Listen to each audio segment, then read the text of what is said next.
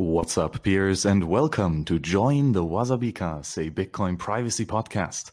And today I'm joined by the one and only Alex Gladstein from the Human Rights Foundation. And we're going to have a great conversation about, well, all things Bitcoin and how it relates to freedom in different areas around the world, and how monetary controls and fascism is all over the place, and how Bitcoin is a tool to solve that. And as well to go against the surveillance state, which is currently manifesting at ever staggering rates, and tools that we can use today to protect ourselves and our privacy in these regards. And among many other things, Alex is a prolific writer and great philosopher. So I'm sure that the knowledge that he will share today will be quite staggering. And as always, with this and with many other Bitcoin podcasts, upgrade to Podcasting 2.0. Go get yourself a new podcastingapp.com and boost some sats to those content creators that you value most. Pretty much all Bitcoin podcasts are onboarded now. So come join us over here. The grass is much greener. And with that, and without any further ado, Alex, how are you? I'm great. I'm busy. You're busy. The price of freedom is eternal vigilance. So here we are. Yeah, very much, right? And we all have to do quite a substantial amount of work just to stand still in the realms of freedom protection. But you have been doing, for sure, a monumental amount of work.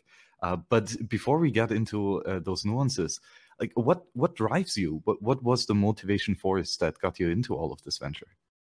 Well, originally, I had spent a decade working with people who live under dictatorial regimes and tyranny, sort of, let's say, the more aggressive form. There are all kinds of tyranny in the world, but the most pernicious would be, straightforward political tyranny, where there are no opposition political parties, where there's no independent media allowed, where there's no independent judiciary, where there's no private property respected.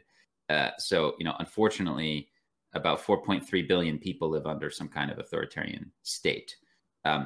There are, of course, excessive violations of individual liberties under all governments, but many governments have mechanisms whereby the citizens can swap the leaders, can push back, can sue the government, can expose them. So there's different structures around the world. So we focus on the countries that kind of have the weakest protections, and it's a lot of work. I mean, it's 4.3 billion people, 95 countries. It's plenty. And that was my background. So I looked quite a bit over the years at technology and the role that technology would play. Starting in 2007, I helped send movies dubbed into Spanish and books into Cuba for the underground library movement there. They were stuck, they continue to be stuck in this kind of communist police state, but they are able to use technology to get outside, at least in their minds. And that led us later to work on North Korea as well, where we've been sending USB sticks filled with outside information into North Korea over the last decade. We've sent about 100,000 USB sticks and SD cards in. So our politicians out here are dithering and useless and basically supporting the North Korean government in different ways for different reasons. The Chinese, the Americans, the South Koreans, no one really wants to see the regime fall. So they kind of just keep the status quo, which means that these gulags and horrible conditions for these people just persist. So we could do something. We can act. We can help individuals. So we've been peacefully sending in information and technology, and we think that that's very important. We also do a lot of digital security training for activists to help them understand how to use things like Signal or VPNs. We've been doing that since 2013, and I would say that the activist movement, generally speaking, that we interact with has figured it out. Like in 2009, when we started doing big, large scale events connecting people, almost no activists from abroad were using any kind of privacy protecting technology. I would say less than 5%.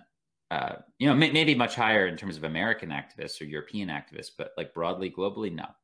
By 2019, 10 years later, it was massive. I mean, now all of a sudden, I would say more than 90% of them were using some sort of privacy technology. They understood it. So we achieved a great deal in terms of communications privacy in that decade. But the next war is certainly on financial privacy, financial freedom. And, I went down the Bitcoin rabbit hole. Initially it came on my radar in 2013, and we started accepting it as at HRF, actually, at the Human Rights Foundation in 2014. But I was a little skeptical for many years. Unfortunately, I paid the iron price in more ways than one. But eventually I started to understand it in early 2017. And for the last 5 years, I've been just kind of going down the rabbit hole further and further and further.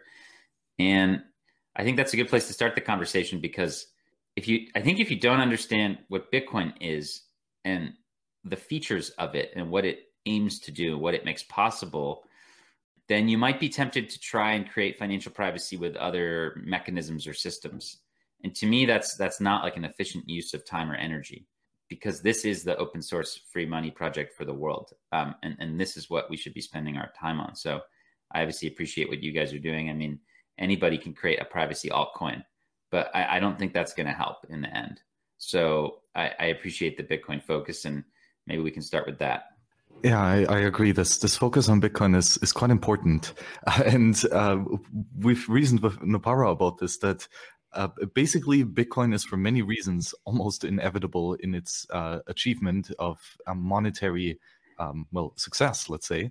But its privacy aspects are not yet really inevitable.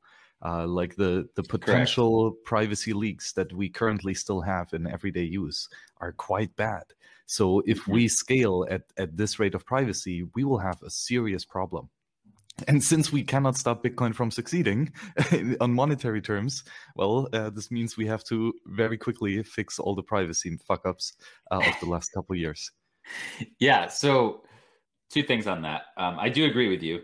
I think it's inevitable. I mean, I think Bitcoin does not need our help. Bitcoin will complete its mission eventually of replacing central banking. I think that's what it's going to do. And I don't think it needs our help. However, as you say, humans can steer it in a particular direction. I think that it achieves its goal over time through its NGU, through number go up technology, through the fact that it has an independent and predictable monetary policy, which cannot be debased, which cannot be manipulated in a back room with cigars and at Davos. Like there's no shady group of people who can just like change the monetary policy of Bitcoin. That exists for every other cryptocurrency, from Ethereum all the way on down, and for all fiat currencies. So for all other forms of digital currency, and for all other fiat monies, digital or otherwise, there exists a small group of people who can change the rules. Not the case in Bitcoin. And I think that's why we all, are so committed to it, is because it's our one shot, right? It's our one shot to escape this like fiat system where people can just do things by decree, right? In Bitcoin, we control the rules. The users control the rules. And, we have a history in Bitcoin of proving that. And that's why I'm here. With regard to privacy, I think it's worth drawing distinction between the legacy system's privacy and Bitcoin's privacy. I think this is very important. I think this is what often people don't understand or miss. And it's a little bit of like the practical and here and now versus what is ideal.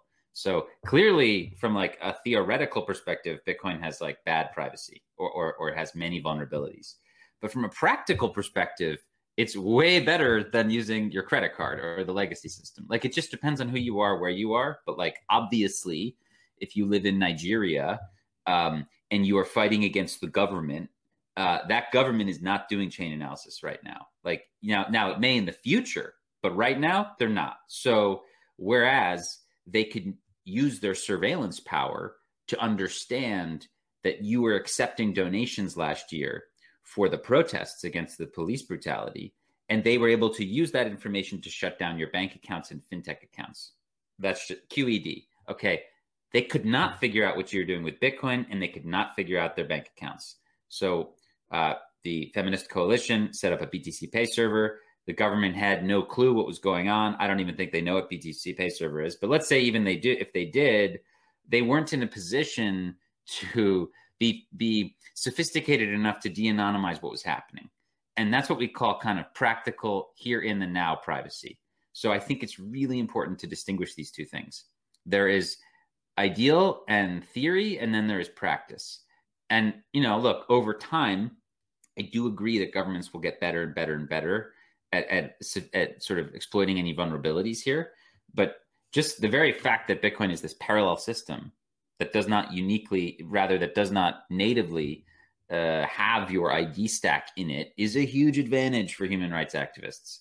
Now, it doesn't mean that they're not vulnerable in the same way that it doesn't, like Signal has your phone number on it. Okay, that's not ideal. Guess what? I still tell people to use Signal. I mean, there's vulnerabilities with VPNs. Well, guess what? You're still better off using a Tor or a VPN than not. So it's all just like an understanding that you can't press a button to achieve privacy. It's like a way of life. Okay. And then there's ways to make yourself not the lowest hanging fruit. Right. And in a lot of ways right now in the global human rights movement, it's honestly more about freedom than privacy at the moment. Like the larger issue is just the fact that like many people have their bank accounts shut down, or they are cut off, or their money is debased, and Bitcoin is their way out. And for many people, the government is not in a position technologically or financially to do mass surveillance, to try and go after them using the sophisticated technology that the NSA and that Five Eyes and that the European governments have. I think that's really important to distinguish. I don't know. What are your thoughts on that? Oh, absolutely.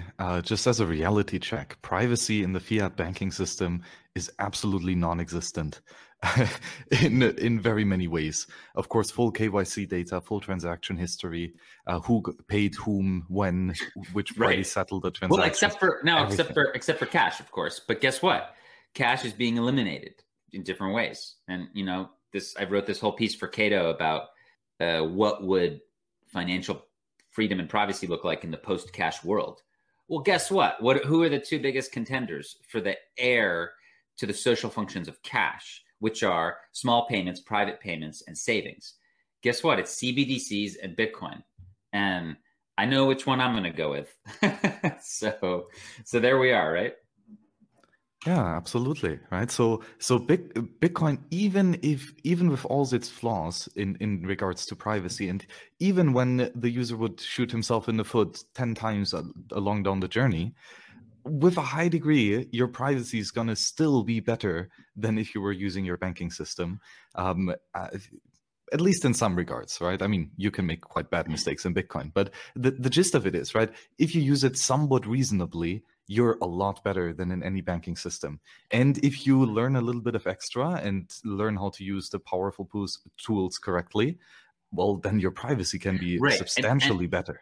And that's where well, first of all, censorship is essentially impossible regardless. Yes, they can go find you and arrest you later, but like the mere fact that like right now, geopolitically, technically, if I send I don't care who I am, I don't care what government blacklist I'm on. If I send a UTXO somewhere, it's going. It's not. It's going to get processed by a miner, and it's going to be put into the blockchain. Like that's happening. So that's a really important distinction from the fiat system. It doesn't mean that you're not going to get arrested later, but it does mean that we have the freedom to send, and that's like an unrestricted freedom at the moment, which is really, really different from the fiat system. And I would say, to your point, it's not so much, it's really the role of the wallet app makers and the tool makers to improve privacy in many ways. Like there was a really good piece recently by a guy named Anthony Roning that looked at all the vulnerabilities, not all, but like, let's say a lot of the vulnerabilities in Lightning with regard to privacy. And the interesting part is that almost all of them can be solved at the wallet level. Almost all, not all of them, but almost all of them. Wallets and what you do with your wallet can dramatically ameliorate the issues with, for example, Lightning privacy, and also I would say Bitcoin privacy. So if you could start having in the next year or two, CoinJoin native, or when you open a Lightning channel, the wallet is automatically doing some sort of CoinJoin or swap for you without even asking you. These things are going to be very important. So I think like the wallet makers have a lot of power. And when you look at like to change the world, I mean, when you look at the popular apps out there, the popular open source wallets, I'm bullish because they're very into privacy. I mean, two that I've worked with in terms of helping them talk to activists are the Blue Wallet team and the Moon Wallet team. And they're both very aggressive about privacy and non-custodial sovereignty, and it makes me pretty excited. I mean, we have people trying to do their best here. Now, what I appreciate what the Moon Wallet team is doing is that they understand the trade-off between a niche privacy tool and something that's actually going to get used by people, right? So like a good example would be, the difference between, something like Join Market and something like the mobile app for Whirlpool or something like that. Like there's going to be trade-offs, right? But like you do want more people to use it. And if it's not on a mobile app and it can't be done in 5 seconds, you're losing 70 to 80% of your users. So, look, we just haven't been there with the technology, but like the privacy tools, both for main chain and for Lightning, need to be on mobile apps.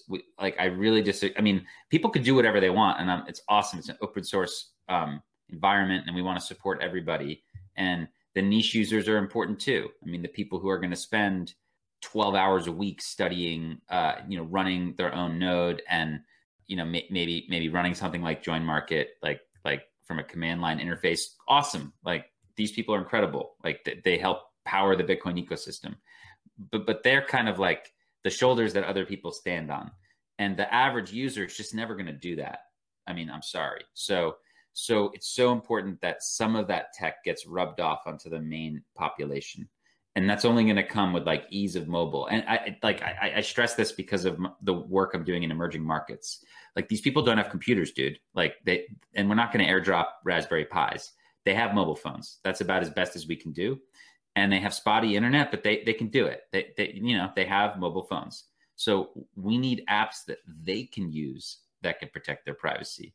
So there's going to be trade-offs, but you know what? We have to push in that direction. I just don't see another way.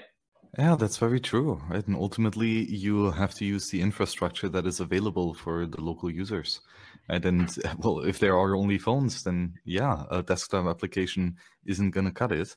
Right? And that will be a tool that is not usable for a vast part of humanity. So yeah, that has to be taken into account. And again, it's not that it's impossible. It's just very, very difficult, and it requires a lot of hours of work and dedication to design and implement and review these applications. Yeah, and it's interesting because I was speaking to a guy yesterday who I've gotten to know recently. His name's Fode. He's from Senegal. He's a Bitcoin and Lightning engineer, and he was telling me about the fact that his world changed when he saw the iPhone, the first iPhone. He was just so blown away by the fact that you could have a full web browser on a mobile device, and he looked at that in 2007 and he said that's going to change the world, and it, of course it has. But I mean, then then a few years later, quite early actually, I think in 2010 or 11, he got into Bitcoin, and he was like, wow, okay, if we can merge these two things, it's going to change my country of Senegal, is what he told me. If we can have mobile Bitcoin usage, that's going to just completely change the country. It's going to empower people. It's going to break them free from monetary colonialism. It's going to break them free from all kinds of stuff. And that's what he's dedicated his life to. And again, for that to work, we have to have robust, lightweight privacy solutions for mobile. So that's what I'm really interested in looking at these days. And you know what? We don't have a lot of time to just sit around, as you say. Guess what? Maybe I always hear Bitcoiners say, well, I'd rather have the bear market, or oh man, we just had nation state adoption in El Salvador, and these people have 3 months to figure out how to do this. I wish we had another year, or I wish we had another 2 years. Well, guess what? You don't get to make the decisions. The world moves on. And now we have nation state adoption of Bitcoin as legal tender. And there's going to be thousands and thousands and thousands of merchants and businesses that in the next 3 to 6 months need to figure out how to use Bitcoin. That's where we are. So if your solution is not easy, it's not going to get used. So I mean, we need to push in this direction of how do we get lightweight mobile privacy solutions for Bitcoin users. This is one of the most important things that we can discuss in the coming years. Yeah, that's very true. And the downside here is, right, that the quick and easy path is the one that is least private and least censorship resistant, right? Right. Easy to get bank accounts for everyone, basically, right? In some custodial application. That's very easy to scale as well. But yeah, doing it properly in a self-custodial and secure wallet, that on top of that is private. Well, let's unpack that though, because it does help. So even something like Strike, because consider this. So yes, if you're in El Salvador, Strike is essentially, so you have to give your ID. It's full KYC, okay, to set up the Strike account, and it's settled in USDT. I mean, it's not even Bitcoin native in a way, but it does provide. It is better than the current system for privacy for this reason.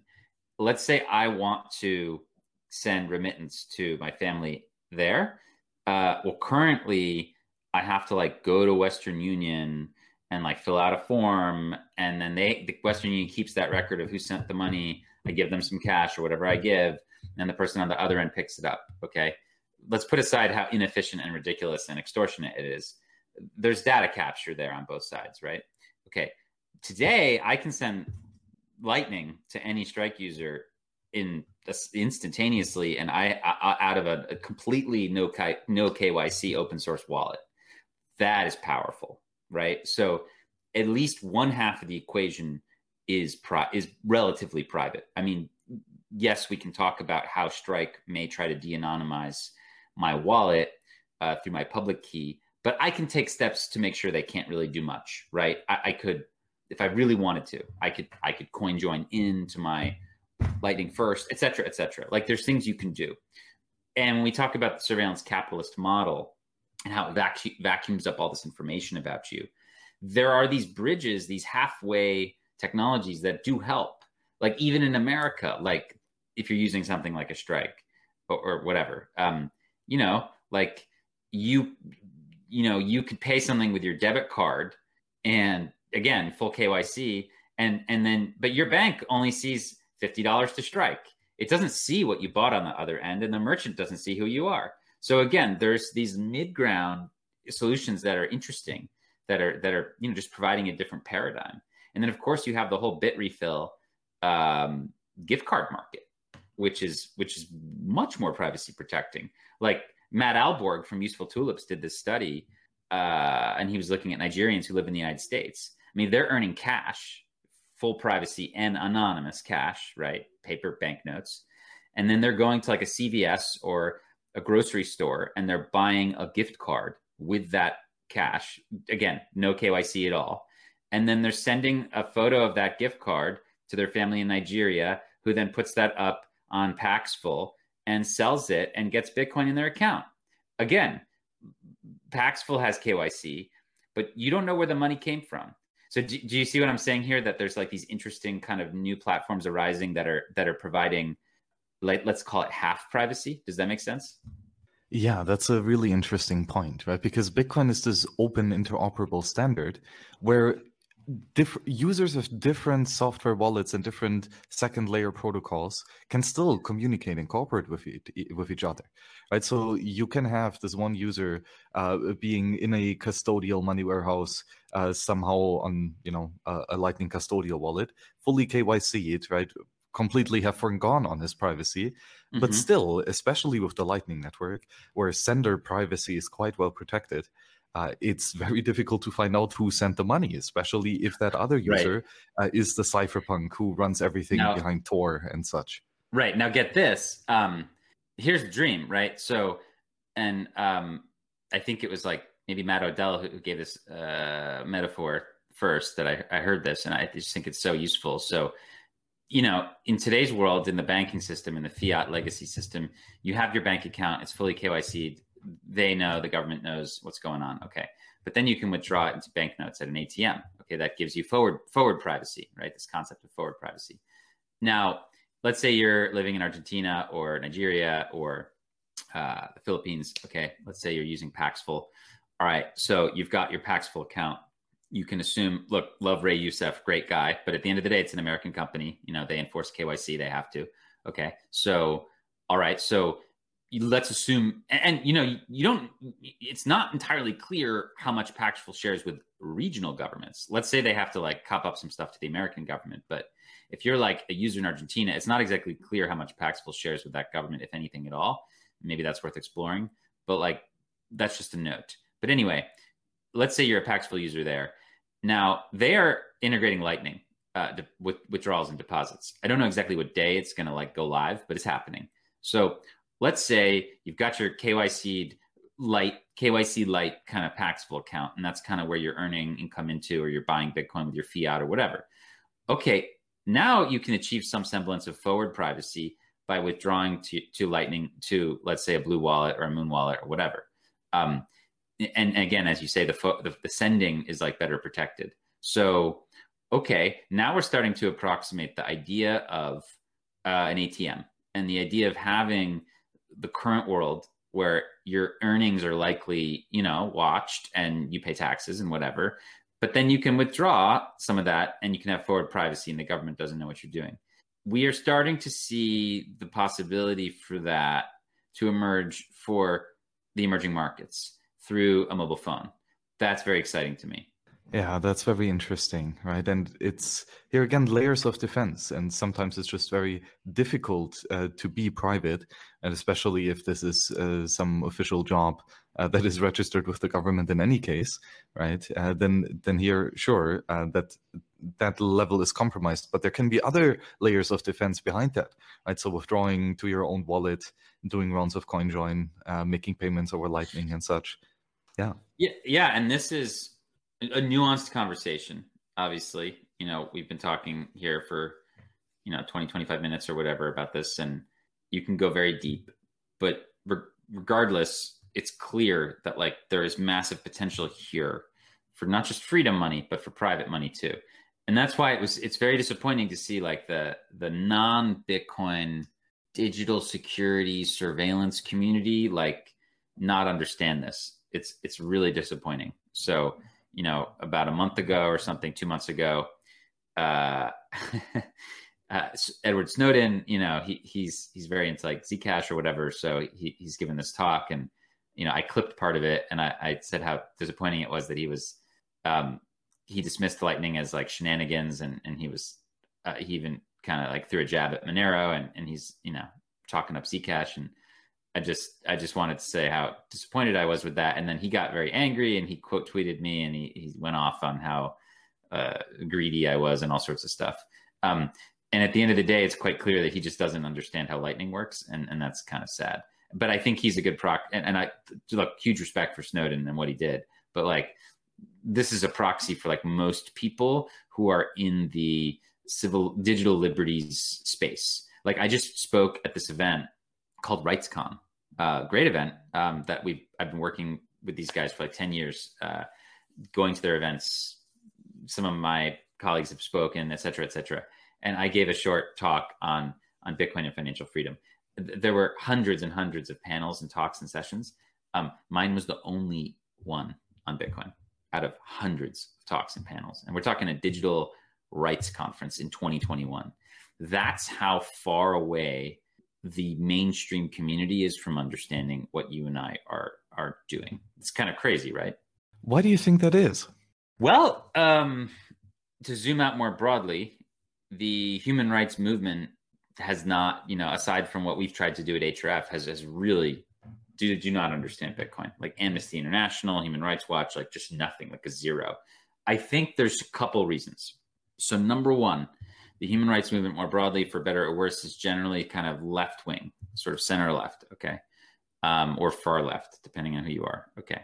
So they have these kind of natural alliances over time ideologically that probably led them to be angry at Bitcoin for various reasons. First of all, it was like just this idea that like it was created by, again, we don't know who created it. Could have been anybody.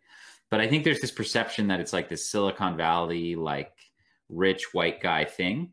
And they really don't like that. That's number one. The second perception is the environmental thing. And that's really where I think it comes down to for a lot of people, unfortunately. They think it's boiling the oceans, straight up. They really do. And they do not think proof of work is healthy or good. And they will fight proof of work till they're forced to buy Bitcoin later at a higher price that they deserve. And that's essentially what the situation is. That the tragic part of that is not only that Bitcoin is obviously this neutral, non-discriminatory global thing that is being worked on by everybody, and that in our last round of dev grants, we gave money to Bitcoin contributors in northern Nigeria, Korea, India, and the Middle East. And like, where do you think the capital of Bitcoin is today? Well, it's obviously in San Salvador and in Lagos. It's not in New York. So, I mean, this is a global phenomenon. But the environmental piece is really frustrating because that's actually just a misread.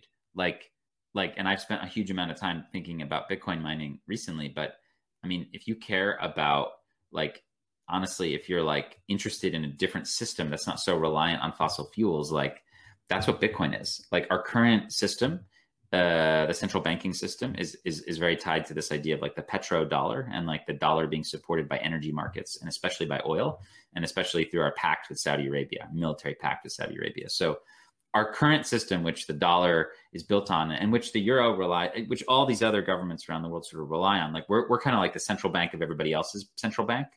We have these swap lines. We come out, we rescue people during financial crises. The US government really kind of runs the world monetarily, and we are dependent in many ways on this petrodollar system. So the current system is extremely, let's say anti-ESG, we'll say. Now Bitcoin doesn't have to be reliant on oil or on dictators, not necessarily. It could, meaning there could be Bitcoin mining in various countries of different democratic degrees, but it'll be done by all countries eventually, in my opinion.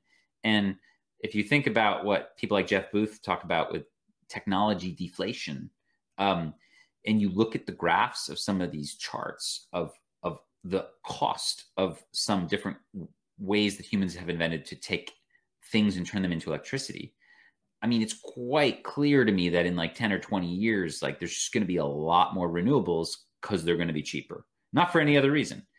And Bitcoin miners are completely united in one thing only. They're only after the cheapest energy. That's it. That's really all they care about. And that's great. They're loyal servants of the network, right?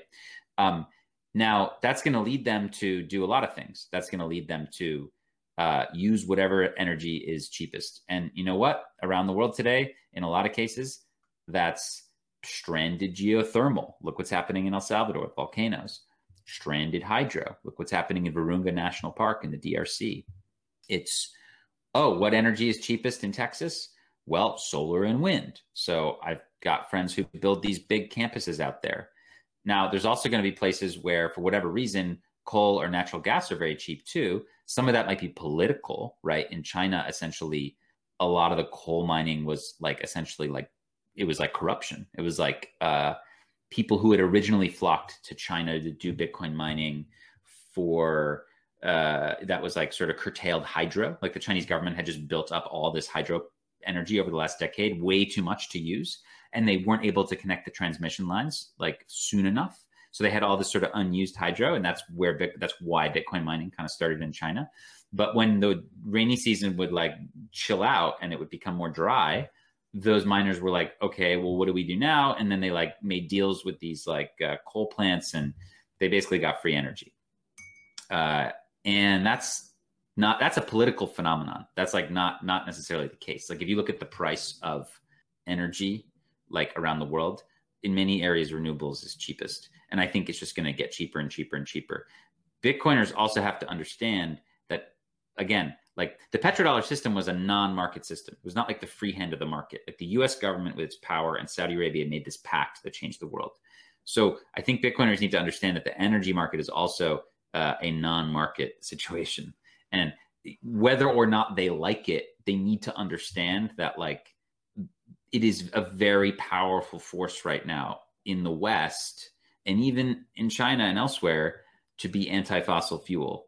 And you may think that's inaccurate, unhelpful, whatever. It doesn't really matter because it's happening. So there's like huge social movements towards divesting from these things. And you can't just like leave that out of your calculation. So when we think about 20, 30 years from now, how are we all going to use energy? I mean, I think it's quite clear that, at least for Bitcoin, it's going to be like in a huge way renewable. And that's why it's so sad to see if people who are like kind of like part of the privacy technology community dismiss Bitcoin based on proof of work, when in reality it may be helping, what they want, meaning like a world that's like more carbon neutral or whatever. Also, just the lack of understanding of how important proof of work is, and how that is the way out of the fiat system, and that regardless, you can't have proof of stake. Proof of stake is fiat money. It's a small group of people changing the rules, and you can't go down that road. I mean, that's what we're here for, to break out of and to build on, is a different model. And it's sad to see all these people like, say that proof of stake is going to help us or solve our problems or whatever. It's not. That would just be replacing the legacy system. And look, there's obviously many things the legacy system does well, and maybe those proof of stake coins will replace some of that functionality, as you're seeing with stuff like Uniswap, okay, or stable coins. Great. Okay. Well, guess what a stable coin is? It's literally just another digital representation of a dollar, essentially. Well, the dollar is the thing we're trying to get out of here. So again, I think that the reason why we've gotten a lot of skepticism is a lack of understanding of the critical historic importance of proof of work, a general skepticism for Bitcoin based on who were the early users demographically, and a lack of understanding of the global, how it's this open, neutral, non-discriminatory thing, and the environmental stuff, which I think is extremely misunderstood. So I think that would be my kind of detailed answer. I still have this dream that once the US military is completely defunded, thanks to hyper-Bitcoinization, in that bankruptcy court, we will buy up all the aircraft carriers for a couple thousand sats. Mm-hmm. And these are, of course, powered by nuclear energy, which is a very green and by far the cheapest source of energy. Right? We're going to pack these aircraft carriers. Instead of war jets, we're going to pack Bitcoin miners and then sail over the oceans, mining Bitcoin. And most likely it's going to end up in a tragic boating accident. But hey, that's the whole point of it, isn't it? Yeah, I mean, it's interesting. I mean, long term, I do very much believe in part of your dream, in that, in as much as I think it sort of reduces the warfare state here in a huge way, and that's part of why I'm in this. If you look at like why Nixon floated the dollar, it was to fund the Vietnam War, which is extremely immoral in my opinion. So he couldn't have done it like had they not done that, right? It just wouldn't have been possible to finance. So they would have had to stop the war. They would have had to stop the bombing. And I think both left-wing and right-wing economists understand this. There's a really good part in David Graeber's book where he discusses, rest in peace, but he discusses this in detail, that like that is why Nixon floated the dollar, and that's why we left the gold standard in 71. So you can't say that obviously it's going to solve everything. Like demonstrably, there were tons of wars during the gold standard. But I mean, it was sort of a thing where like once you ran out of the gold, you were kind of done, and you had to like go find some more gold to keep fighting. That's why like the 100 Years' War had like many, many breaks in it, right?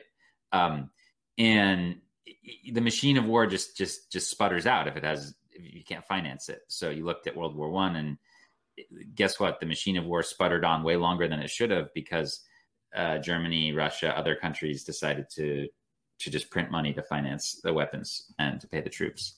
And that obviously was ended very poorly.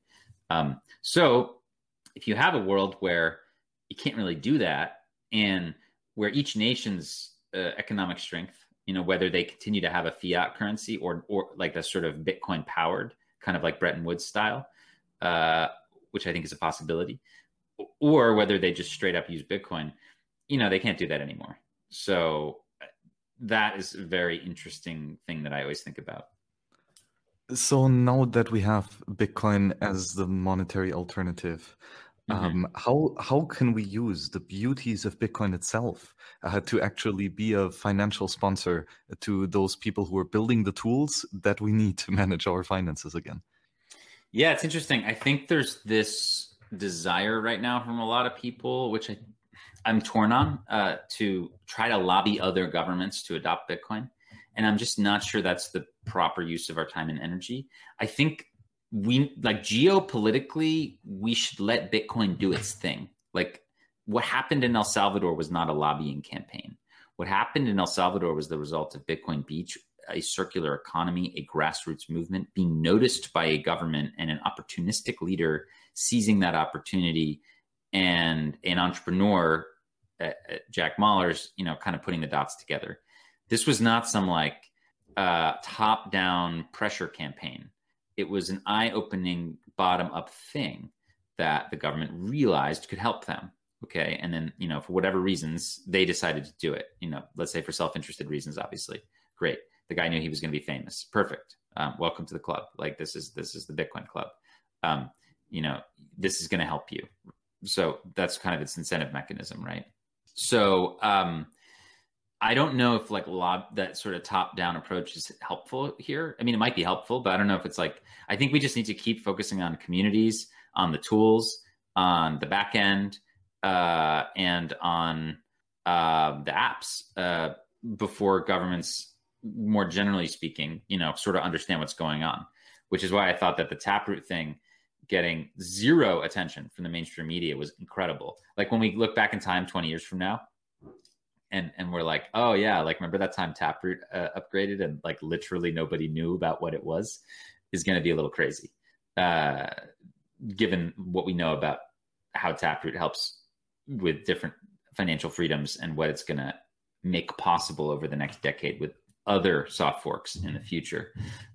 It's just kind of funny to me, but maybe that's a good thing. I mean, part of this thing is that Bitcoin is so weird and different that people ignore it. Even with the El Salvador thing, which should have been front page news of every newspaper,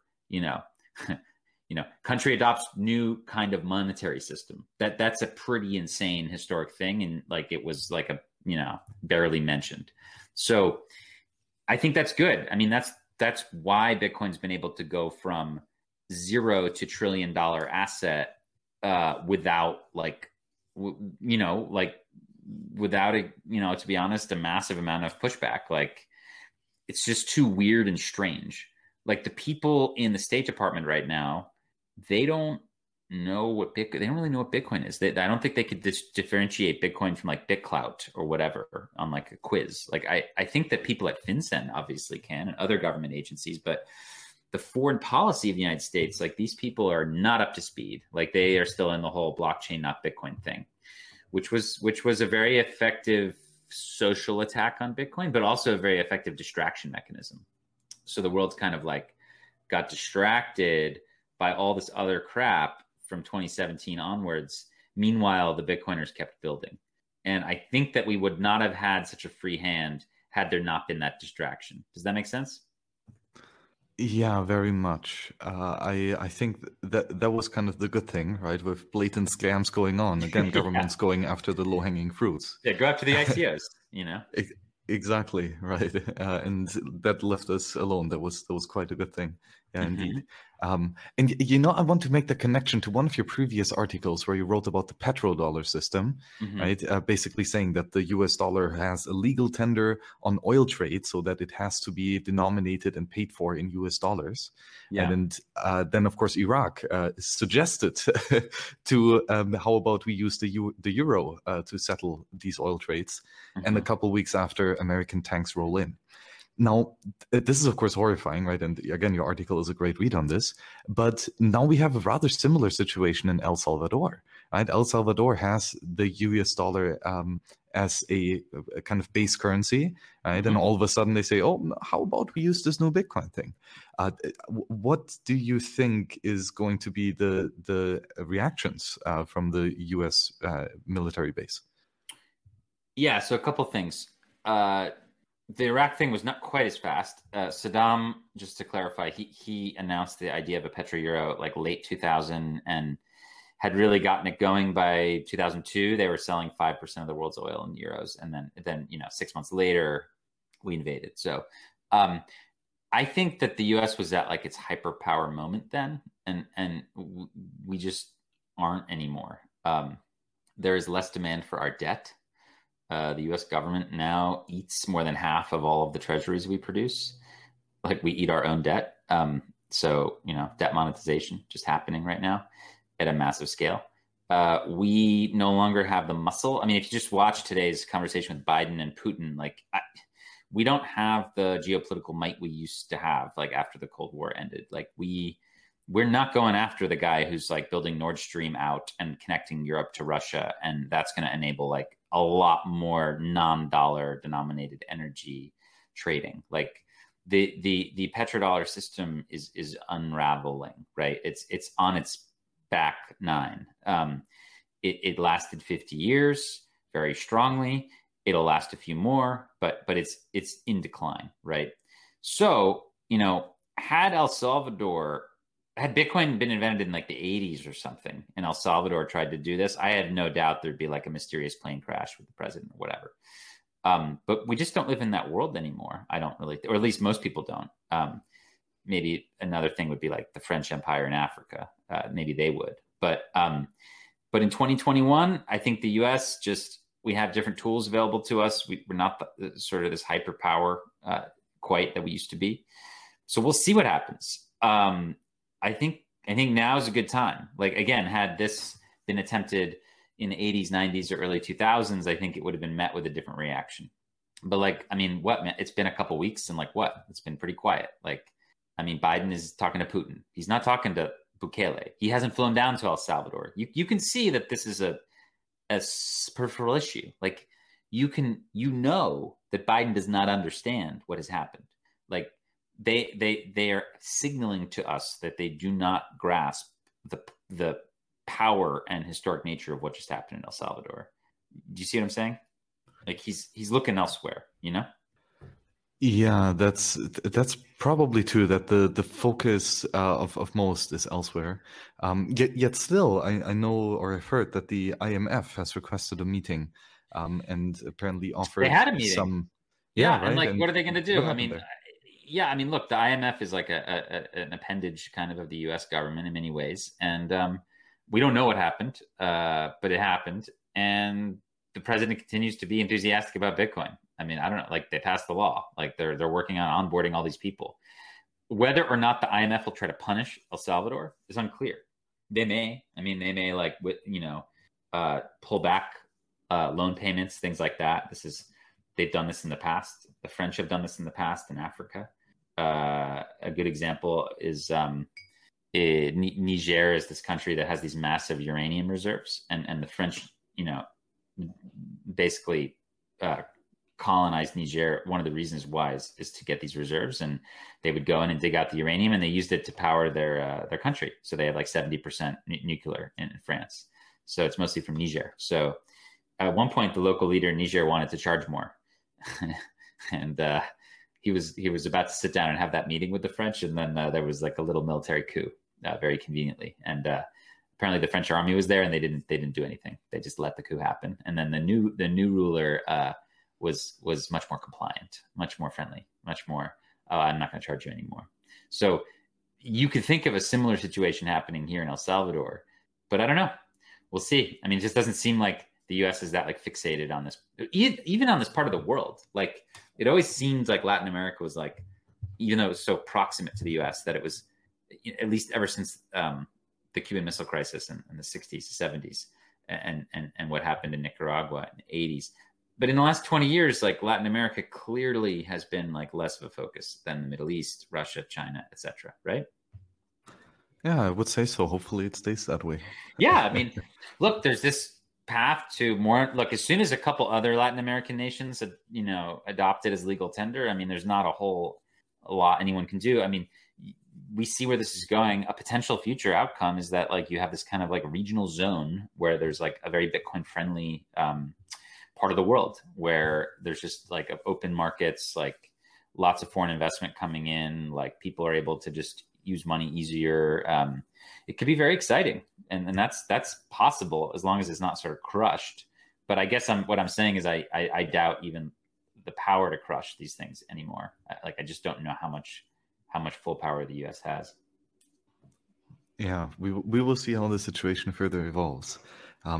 But I'm also very curious to see how you're on the boots on the ground, helping out to build out the Bitcoin infrastructure that we're needing. So the Human Rights Foundation has now quite a great track record of sponsoring different free software projects. Can you tell me more about it? Why do you do it? Yeah, so we have this strategy in Bitcoin of doing three things. First of all, just general public education awareness, articles, talks, videos, just trying to get the word out. We created a video with Reason Magazine, and it's gotten 1.3 million views. I think that's really helpful. It's like 5 minutes on why Bitcoin matters for human rights. That's been a big hit. We've done a lot of things like that. We're going to continue to do a lot of things like that. Second would be trainings, like, sort of privately, we work with activists to help them understand Bitcoin. If they wish, Bitcoin's voluntary. They have to tell us they want to proceed. Like, we basically offer courses that are like, 101, like, what is Bitcoin? And then we're sort of like, optionally, if you want to learn how to use it, like, sign up for our like follow on, and then it's their choice. And if they want to do it, and a lot of them usually do, we help them out with that. And the third thing would be development, supporting the ecosystem. So through our Bitcoin Development Fund, which you can learn more about at href.org/devfund, we fundraise from people, or people reach out and just donate to us. A lot of donations come in through Bitcoin. We run our own PTC Pay server. We have PayJoin, we have Lightning. It's a lot of fun.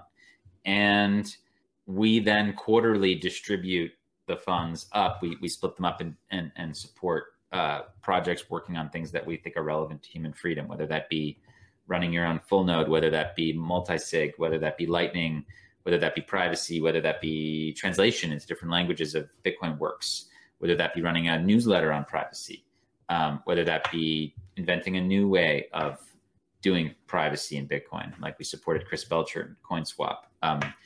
That was our first grant.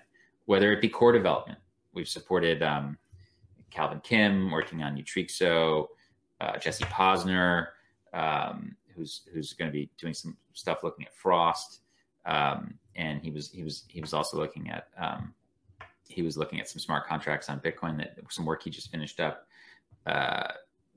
We supported Gloria Zhao and Dhruv Mehta's work on like the mempool and on Sybil attacks. So we're looking at both the core, but also the app layer, and the broader ecosystem. So that's kind of where we are. And we'll have another round of those in September or so.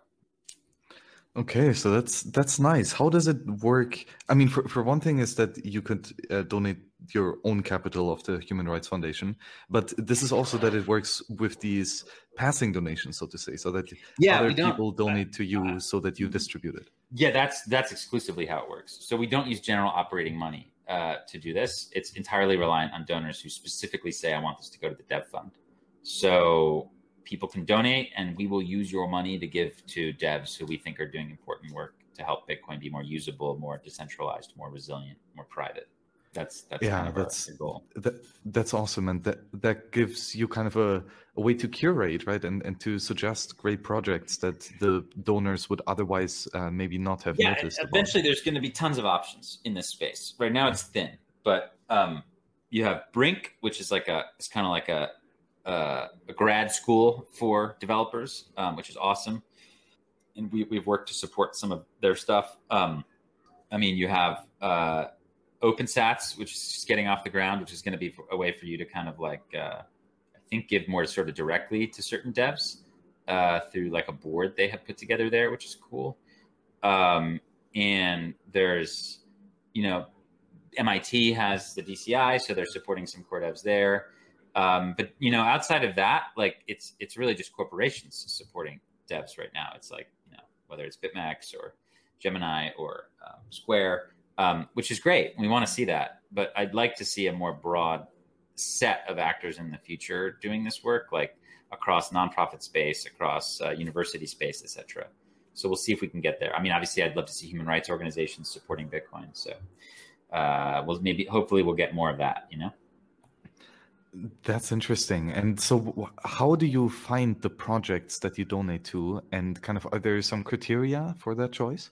Yeah, I mean, look, again, we're trying to, if you have global money, it's got to be made kind of around the world. So we're very interested in like helping developers and app makers who are around the world, especially in the countries that we focus on, because we feel like they probably understand the needs of the local kind of populations more. So it's great to support the Moon Wallet team in Argentina because they kind of like have an understanding of what Argentines need, right?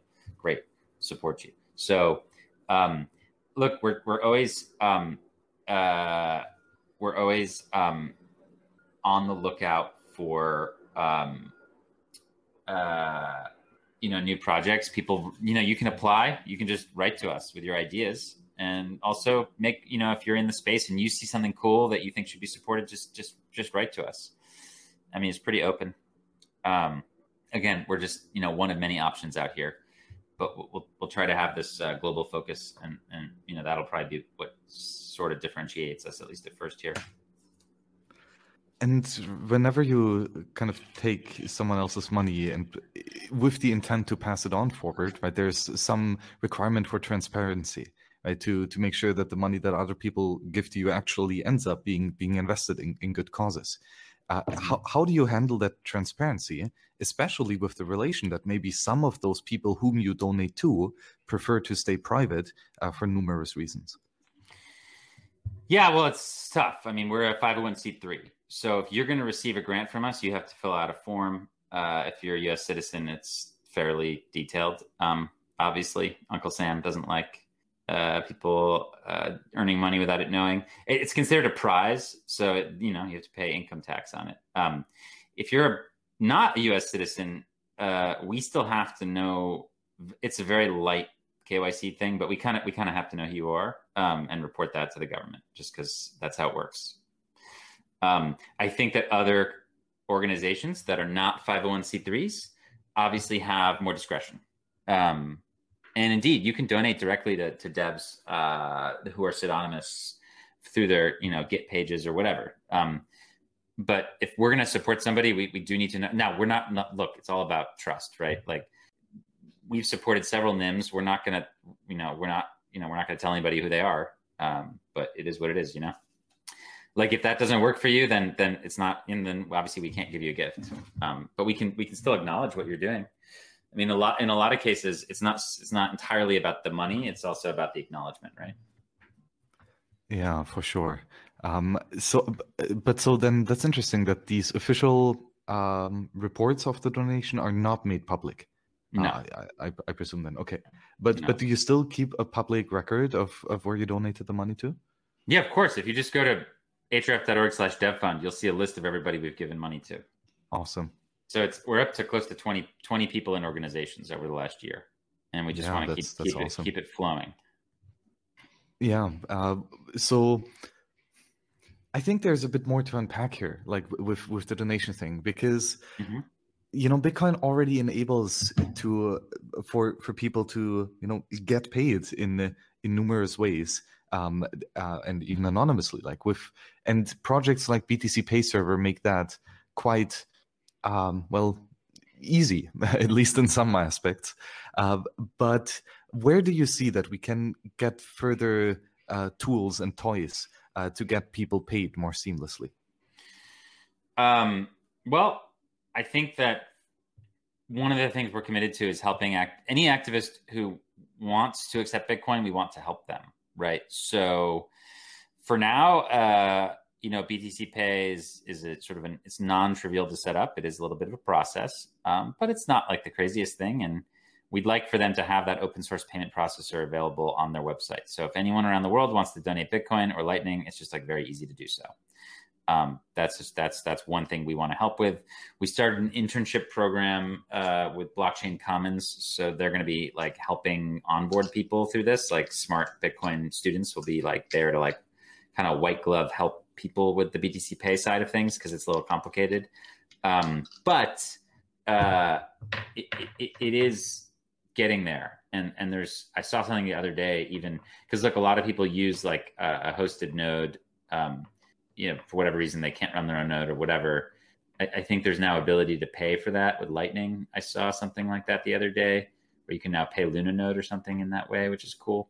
But anyway, the point is, we want to help activists get the ability to receive. Like, it's just it's a journey. It's a learning journey. If we can get you to understand how to receive and store the Bitcoin, that's step one. Step two is understanding that you can like pay people with it, like your colleagues, translators in different countries. Step three is understanding like when you need to sell it into fiat, how do you do that? Because we still live in that world. So we try to like teach people how to, as safely as possible, sell off some of their Bitcoin if they need to, for whatever reason. What's the best way to do that? And that's highly contextual based on the country you live in. Sometimes it's going to be a service like Paxful. Other times it's going to be Telegram groups. There's obviously different trade-offs. Like, you can do stuff on a Telegram group or in a peer-to-peer marketplace that's, zero KYC, but then you're like trusting this person. With Paxful, you give up some KYC, but they act as an escrow. So everything's a trade-off. We just want to make sure people understand the trade-offs, Yeah, absolutely. And again, the more technology is being built, the more different options we have. So the trade-off decision-making process can be much more nuanced, hopefully. Yeah, so. The more liquid this gets, the more ever-present it gets, the easier it becomes to do non-KYC stuff. It's just that's just the flow. But if there's no one in your country that like if you live in Burma right now or Myanmar, like it may be hard to find someone who's willing to give you Bitcoin for your fiat, right, or vice versa. And a centralized service is very helpful for that. And you may decide it's your trade-off that you're making. You may decide it's worth it to sign up for that service. I don't know. And then it's about, again, the morals of that company. Do they then tell the government of Myanmar that you did it or not? I mean, it's unclear, but like we would hope not. But like certainly I wouldn't count on that. But I don't necessarily think they do that. Like, there's a track record of tech companies.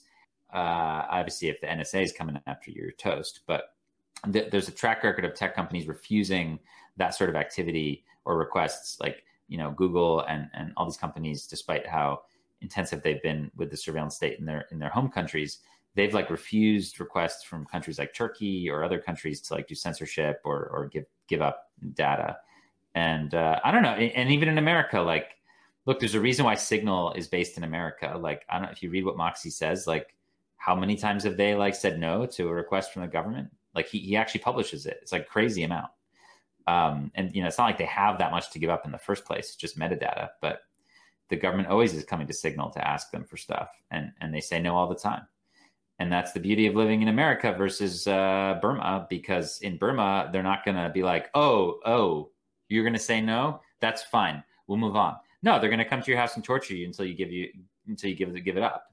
So it's very, very important that people still appreciate that difference, even though all societies are imperfect, of what it means to live in a society that has some semblance of rule of law and freedom versus one that doesn't. I think that's very, very important to underline here. Like, it's no coincidence that the inventors of Bitcoin and PGP and Tor and Signal were like all likely in Europe or America. Like they were all in countries that probably weren't gonna like. And we did try to go after all those people. There's a reason Satoshi's gone, but like, there's a reason why Moxie Marlinspike's not in prison. Like we have certain rights here in America. Does that make sense? Yeah, that is true. But then again, a shame when people like Ross Ulbricht get for a similar service completely demolished. 100% free Ross, but like it was easier for the U.S. government to make that case for Ross than someone like Moxie, right? There were some. This is a different case. You know what I mean? So very true. Yeah, but I mean, look, and yes, all these centralized mixers, they're all going to get caught. Like, that was a bad business model, but that's why we want the decentralized kind. So that's key. And in the US, I mean, you could actually look at the end of the day, like, I think what the cypherpunks thought was accurate, meaning we can't sit around and wait for the government to like give us our rights. We actually have to just go and take them with open source code. That's the way to do it. Otherwise, we're just waiting around forever. And you have all these people who criticize the surveillance capitalist model and criticize Facebook and stuff. And what is their answer? Their answer is to regulate these private companies. And that's just not going to work. Like, that's not how you stop surveillance. That's going to just open up the door to more state surveillance. The answer is to use open source code and to make it so nobody can surveil you. I mean, that's the answer. So thankfully, we had the cypherpunks and we had Satoshi, and now we have a chance. So it's actually a kind of exciting time to be alive, I think. Oh, absolutely. Yeah, and it's quite remarkable in hindsight, like the amount of freedom, especially that thinkers like the cypherpunks had, right? That were prerequisites for them to even come up with these crazy ideas, right? So it's quite beautiful to behold in hindsight. Yeah, and I don't want to. I mean, clearly, like, the U.S. government tried to stop public key cryptography from escaping into the world, and they tried to stop Zimmerman, but guess what? They failed. So, and to the benefit of mankind. So again, here we are. And I don't think we can ever take any of these freedoms for granted, but Bitcoin allows us to have some of them in the cyberspace world, right? It allows us to have property rights. It allows us to have the freedom to send and receive and store and save. And that's now a possibility for anybody with internet access. And that's just really mind blowing. And I think that's, again, if you actually care about financial privacy, I would ask you to consider how you could contribute in some way to Bitcoin. Like, even if you feel like engineering wise, it's a lost cause, like, well, you know what? It's going to be around for a long time. And El Salvador is not the last nation state to adopt Bitcoin. And, Tesla is not the last Fortune 500 company to adopt it. Its attributes are too appealing to people. Like, it's sound, honest money is going to catch on in a way that is hard for anybody here to even imagine over the next few decades. Like, it's so irreversibly going to change the world that I just would say that even if you're working on a different project, like, try to consider what, I don't know, 5 to 10% of your time would be like on Bitcoin. Like we could use the help, Putting in 5% of your time is the same advice of putting 5% of your wealth and buying Bitcoin with that. Exactly. Right? Yeah, sure, you can be hedged. It sounds good at first, right? But I mean, once you start it, very, very quickly, you're going to be at 95%, if not 100. Yeah. So this is the thing that's being adopted by nation states and Fortune 500 companies, and we're just at the beginning here. And over time, again, people will seek this thing out as digital gold. But you know what? They're going to get the digital cash thing too. You can't separate the two. So let's try and make that digital cash piece as strong as possible. And I think there's tools on the table here for us to use even today that are quite powerful. I just think we should, it'd be awesome if we could get them into the hands of more people.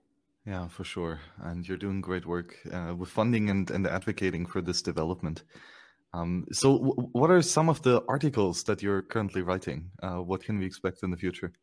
Sure. I'm doing a fortnightly column for Bitcoin Magazine. Every 2 weeks, I write something. The last one was kind of a transcription of my interview with Jack Dorsey, which was really interesting. The next one is going to be about how people in West Africa are using Bitcoin to escape from monetary colonialism, where the French government still controls like 15 countries from Paris in a very outrageous way. And they're fighting back with Bitcoin, which is really cool. So that'll be my next piece out next week. And I'll just keep going. I'm just trying to explore like the unbeaten path here of, monetary injustice around the world and how people are using Bitcoin to fight back. I see. Very nice. So tell me a bit more about the monetary colonialism. Yeah. So, as France decolonized from Africa in 1960, around that time, it tried to keep a lot of the benefits without the obvious political colonization. So basically what they did is they made these agreements with all these local rulers that were now independent, that they still had to use the franc. And they called it essentially the acronym for it is the CFA. And basically France still controlled all the money. They printed all the money. They made all the notes and coins. all the countries in this arrangement, there's like 15 of these countries. There used to be a lot more. A lot of them broke away and paid a heavy price for that. But it was an arrangement where 100% of the reserves had to be stored in Paris. So like if you're a coffee exporter in Gabon or in like Senegal or Togo or wherever, like, you know, when you sold your goods, like the foreign exchange, balance of payments increase would go up in an account in Paris, not locally. Now, this was like slightly changed in the 70s, where they brought the central banks actually to Africa, in Senegal and Cameroon and Comoros. But you still had to give 65+% of your reserves up to the French, and they have discretion over that. The rest of your money, you could spend it kind of however you wanted to as a country, but most of your reserves, most of your savings as a country was at the discretion of the French. And they get, to this day, first right of refusal on any export goods, and they get to pay below market price, and they get first right of refusal on any contracts. So if you want to build a bridge or some sort of infrastructure, you gotta hire French engineers first, kind of at above market price, and then if they don't want to do it, then you go shop around. And the big excuse for this whole thing was that like it would be like the African nations would benefit because they'd get this low inflation rate tied to the franc and now the euro, whereby otherwise, oh no, you'd like fall into like hyperinflation or whatever. And that's just not really the case in terms of that being like a social goal. Like essentially what's happened is, yes, like all these countries have had this currency, so they've been restrained in certain ways and they've had low inflation, but not a single one of these countries is a democracy. Half of them are in the 10 poorest countries in Africa. None of them are in the 10 richest countries in Africa. And it's in a large part because of how constrained they've been. I mean, these economies are so constrained to like stay on this peg that they can't really create, the local banks can't create credit, like there's no loans happening, like there's no economic activity. It's very depressing. And they're all cut off from the outside world. Like basically if you have CFA francs and you like get on a plane and you go to America or Australia, they're worthless. Like no one will take them. You have to go through the euro. So there's seigniorage at that level. So like France and the ECB continue to extract seigniorage from these people. There's 3 times as many people who live in the French colonies today as there are in France. It's 180 million to like 60 million or whatever. And they continue to like be able to manipulate that system to get cheap goods, to print money to get cheap goods. Whereas the African countries can't do the same. Like they can't print money to get cheap goods, right? So it's just the continuation of slavery by other means, and it's really depressing. And some people are using Bitcoin to escape, to enter into a new money system that's not controlled by a colonial occupier. And I think that's pretty cool. You can't colonize Bitcoin. Yeah, the world is sick because the money is poisoned, and Bitcoin is here to fix it all. Because the Cantillon effect is going quite wild, right? And yeah, if you live in America that is or quite Europe, the Cantillon effect. That one is like the Cantillon effect on overdrive, the CFA. Yeah, exactly, right? And people living in Europe and America are for sure the benefactors, those who receive newly printed money earlier than others, right? So Bitcoin is a way to break the wheel and to move away from this perpetual theft from everyone to everyone. Quite a bizarre system, but well, thanks to Bitcoin, we have a way to opt out. Alex, thank you so much for joining me today. That was a marvelous conversation. I enjoyed it quite a lot. Where can the people find you? Thanks, Max. You can follow me on Twitter. DMs are open at Gladstein. You can follow the work at HRF at hrf.org. You can come be with us in person at the Oslo Freedom Forum event series. Next one's in Miami, October 4-5. We'll have a Bitcoin track. It's going to be a lot of fun. You can check that out at oslofreedomforum.com. Thanks for having me. Yeah, thanks again for coming on. And also a whole bunch of thanks to those people who make the show possible, especially Saxonet and BTC Paradigm who do the editing, Nubuntu who does the show notes, and Yegor who does the amazing artwork. Great crew. And of course, thanks to all the other contributors to Wasabi and all the other amazing free software projects. Keep it going. We have a bunch of stuff yet to build, but with people like you on board, well, it's a whole lot of fun. So thanks again and see you on the next show. Bye-bye. All right. Take care.